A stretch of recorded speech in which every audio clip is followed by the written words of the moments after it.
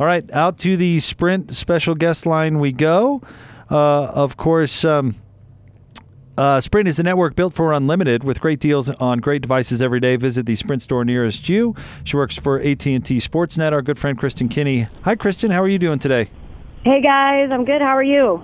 We're doing great. We're talking a lot about Mike Conley and getting him going. What are you seeing in that locker room? What are kind of the attitudes not only from him but from his teammates? I don't think there's anything really to worry about Mike Conley. He's an absolute pro. The guys know that. The guys believe in him. So I'm actually just seeing, positivity and encouragement. It's really cool to see Donovan and Mike and their bond at practice the other day. They're just, putting their arms around one another. They really have established a solid bond.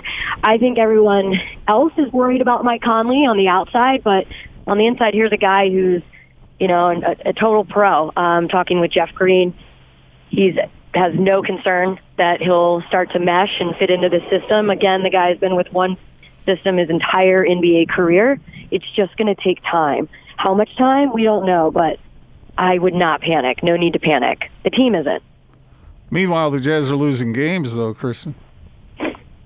Well, we've lost 2 so far, and I don't think that's as much to do with one individual player as I do with the effort on rebounding. I think Coach Quinn Snyder and most of the guys, they all said the same thing. Defensive rebounding is killing us. All 5 guys need to crash the board. It can't just be up to Rudy or the bigs, especially now that Ed Davis is out. That's a lot of pressure, Tony Bradley, he has a big opportunity here, but it's going to take time. So I think really it's the effort on the rebounding to close out the possessions, to box out. That's got to be first priority at this point. We did start seeing a little bit more offensive rhythm and less turnovers, but the turnovers are costly. They have been costly in Sacramento. So I think it's more about that, the collective team effort, than putting it just saying on a guy like Mike Conley or on, Boyan or whatever. I think it comes down to overall all 5 guys being focused on the boards. Well, yeah, it's both. The question is, what has Quinn given any hints as to what he's doing about this second and third chance problem? Because those 2 things really did cost him the last 2 games. So you saw Bogdanovich completely leave his man open to get that offensive board, and it just seems like it's a matter of focus. It's not necessarily a matter of guys needing to be 6'11". Yeah, exactly. That's when we ask him about that. It's really just the focus and really locking in on that and being committed to it. So it's almost like when we talk about coming to the Utah Jazz and knowing that to play on this team and to play well, you have to focus on defense, transition defense, right? So I kind of compare it to that, is really focusing on that and embracing that and having that become your priority. Well, now that has to shift to the boards. And just like you said, it doesn't have to be a big. Guards need to be actively involved, getting back all 5 guys. So I think that's just the focus for him now, is getting guys locked in and understanding that you have to build those habits. And they have to build them now. We can't wait, because that's costing us the last 2 games, the boards. You mentioned Ed Davis earlier. Pretty amazing that he played on a broken leg and basically had to say, wow, I think something might be an issue. It was first reported as a contusion, and then they go back in and say, yep, it's indeed a fracture. And they're really going to miss him over the next few weeks. But that's a tough dude right there. Yeah, it was so surprising for him, too. He had no idea. He said he thought it was a contusion as well. It's an absolute bummer. For the entire team, for him. And, man, he is a tough guy. Yeah, he was not expecting a fracture. But we're going to be without him for 4 to 6 weeks. So next man up mentality. How about Tony Bradley? Young guy getting an opportunity. We'll see how he does. Yeah, he's going to be counted on to do some rebounding and play some defense and to find his way through that pick and roll resistance that he's going to have to put up, because teams know the second he's in the game, they go right at him. And that's the thing about these problems that the Jazz have allowed to emerge. The opponents know all about that. They do. And how are we going to adjust? I think, what did you guys think about Tony last night. I thought he did pretty well in the second half when he went in his second stint. But again, there's weaknesses there. There's confidence that he has to work on. He came to the Jazz at 19 years old. He's 21 years old. So he still is learning so much. And he's been with the G League with the Stars. So there's going to be an adjustment period there. But I'm confident that he will just continue to grow more and more comfortable with his role now. He's going to have more opportunities. He's going to learn more. And repetition, that's what's going to be key, is just getting those reps. I worry a little bit that he gets lost on defense. His effort, Kristen, there's no doubt about it. The effort is there. His numbers were even pretty nice against the Clippers, but I mean they put him in the pick and roll every single time down the floor. So he's definitely still got some learning to do. But it would appear like the heart is in the right place. No doubt about it. You can tell that, and a lot of it could just be the confidence, right? Just getting comfortable with a new group, being so young. And, he's not a guy that's, he's very quiet in his interviews. So you can tell he's just growing the confidence there, becoming more of an adult. He was a kid when he came to our organization. So I think that that's just going to take a little bit of time. Just like you said, I mean, teams are going to go after him. So he's going to be challenged. And hopefully our coaching staff, we have such a great coaching staff. Vince LaGarza has been working with him, and he'll make those adjustments and hopefully build those habits. I just think it is going to take some time.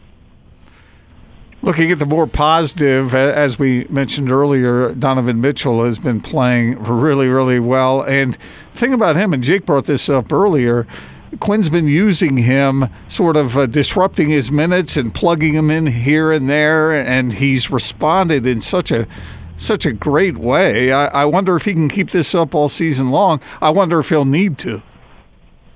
Donovan's a superstar, right? He's been incredible out of the gates. He did this summer at FIBA, and now we're seeing him just really unleashing on so many different levels. The guy can do anything and everything. I think the biggest thing is that he's definitely much more patient. His reads have improved significantly. And his efficiency. That has been a big focus for him last year to this year, and you're seeing it. He's executing that. Also, just the attack mode. That guy, Coach Quinn Snyder and his teammates, rely on Donovan to just attack the rim. And he's doing it with success. How many times did he get to the free throw line? It was incredible. So that's the stuff that he's needing to do, wanting to do, drawing those fouls. And you see this guy who's in his third year really taking his game to the next level. It's so exciting, right? Kristen, before we let you go, you're always so good at spotting the, off-the-floor stories, going a little bit deeper on these guys and what they're like and their personalities, kind of human interest stuff. Is there anything you've got your eye on or you're working on? Oh, man, you're going to put me on the spot like that?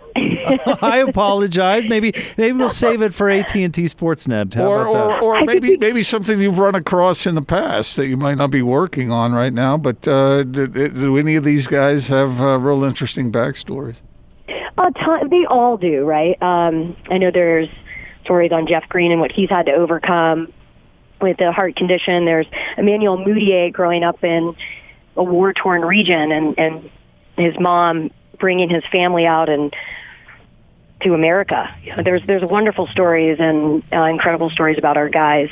So I can't reveal what we're working on right now, but there's a lot. Excellent. That's to come.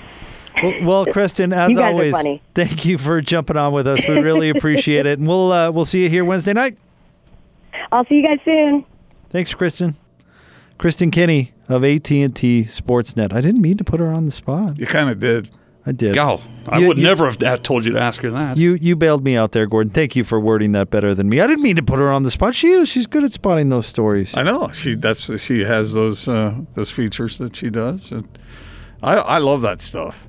I mean, because these guys are human beings. It goes far beyond. Like when we were talking about Mike Conley, people know that in the past he has performed at a high level. People know that he averaged 21 points a game last season. People know that he's won Teammate of the Year awards.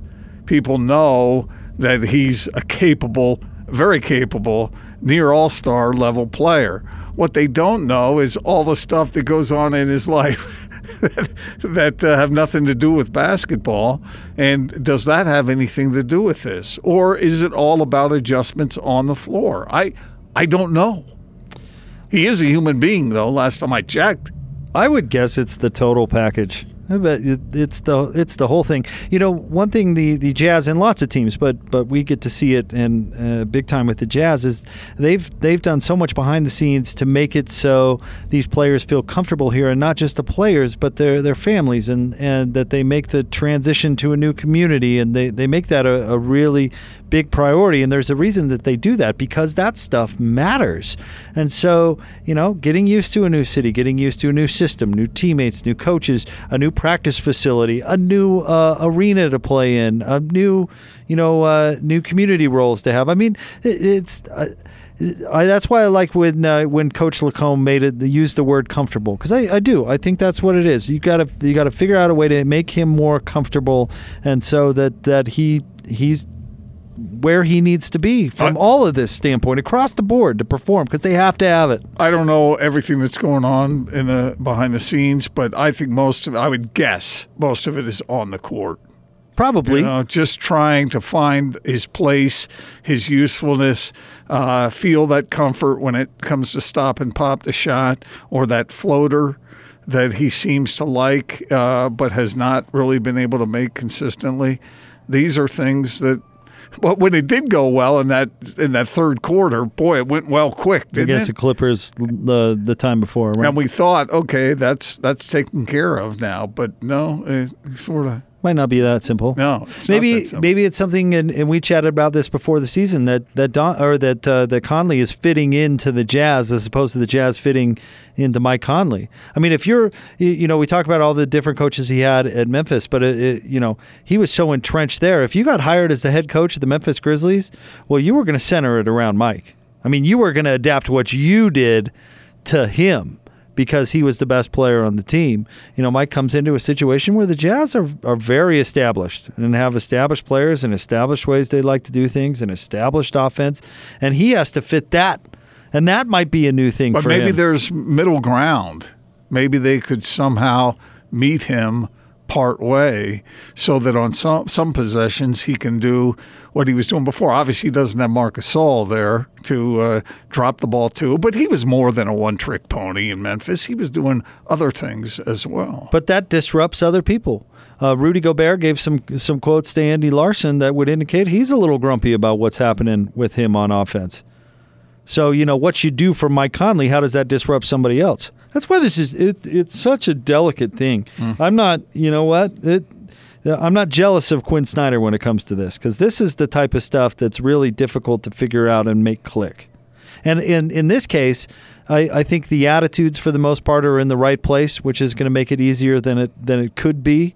But it's still difficult nonetheless. The attitude thing is huge. It's huge. Yeah, I agree. But it still needs to get figured out. But here's the thing. Quinn is such a student of the game that you'd think that he has studied Mike's game and looked for these indicators, and it's worth it, man. He's one of your three best players. Yeah, but does that inspire Mike Conley to throw more confident passes if he's not comfortable? Not necessarily. I mean, that's the hard part. Not if he's used to dropping the ball to Marc Gasol out on the elbow and letting him do his work from there, and he can't do that with Rudy Gobert.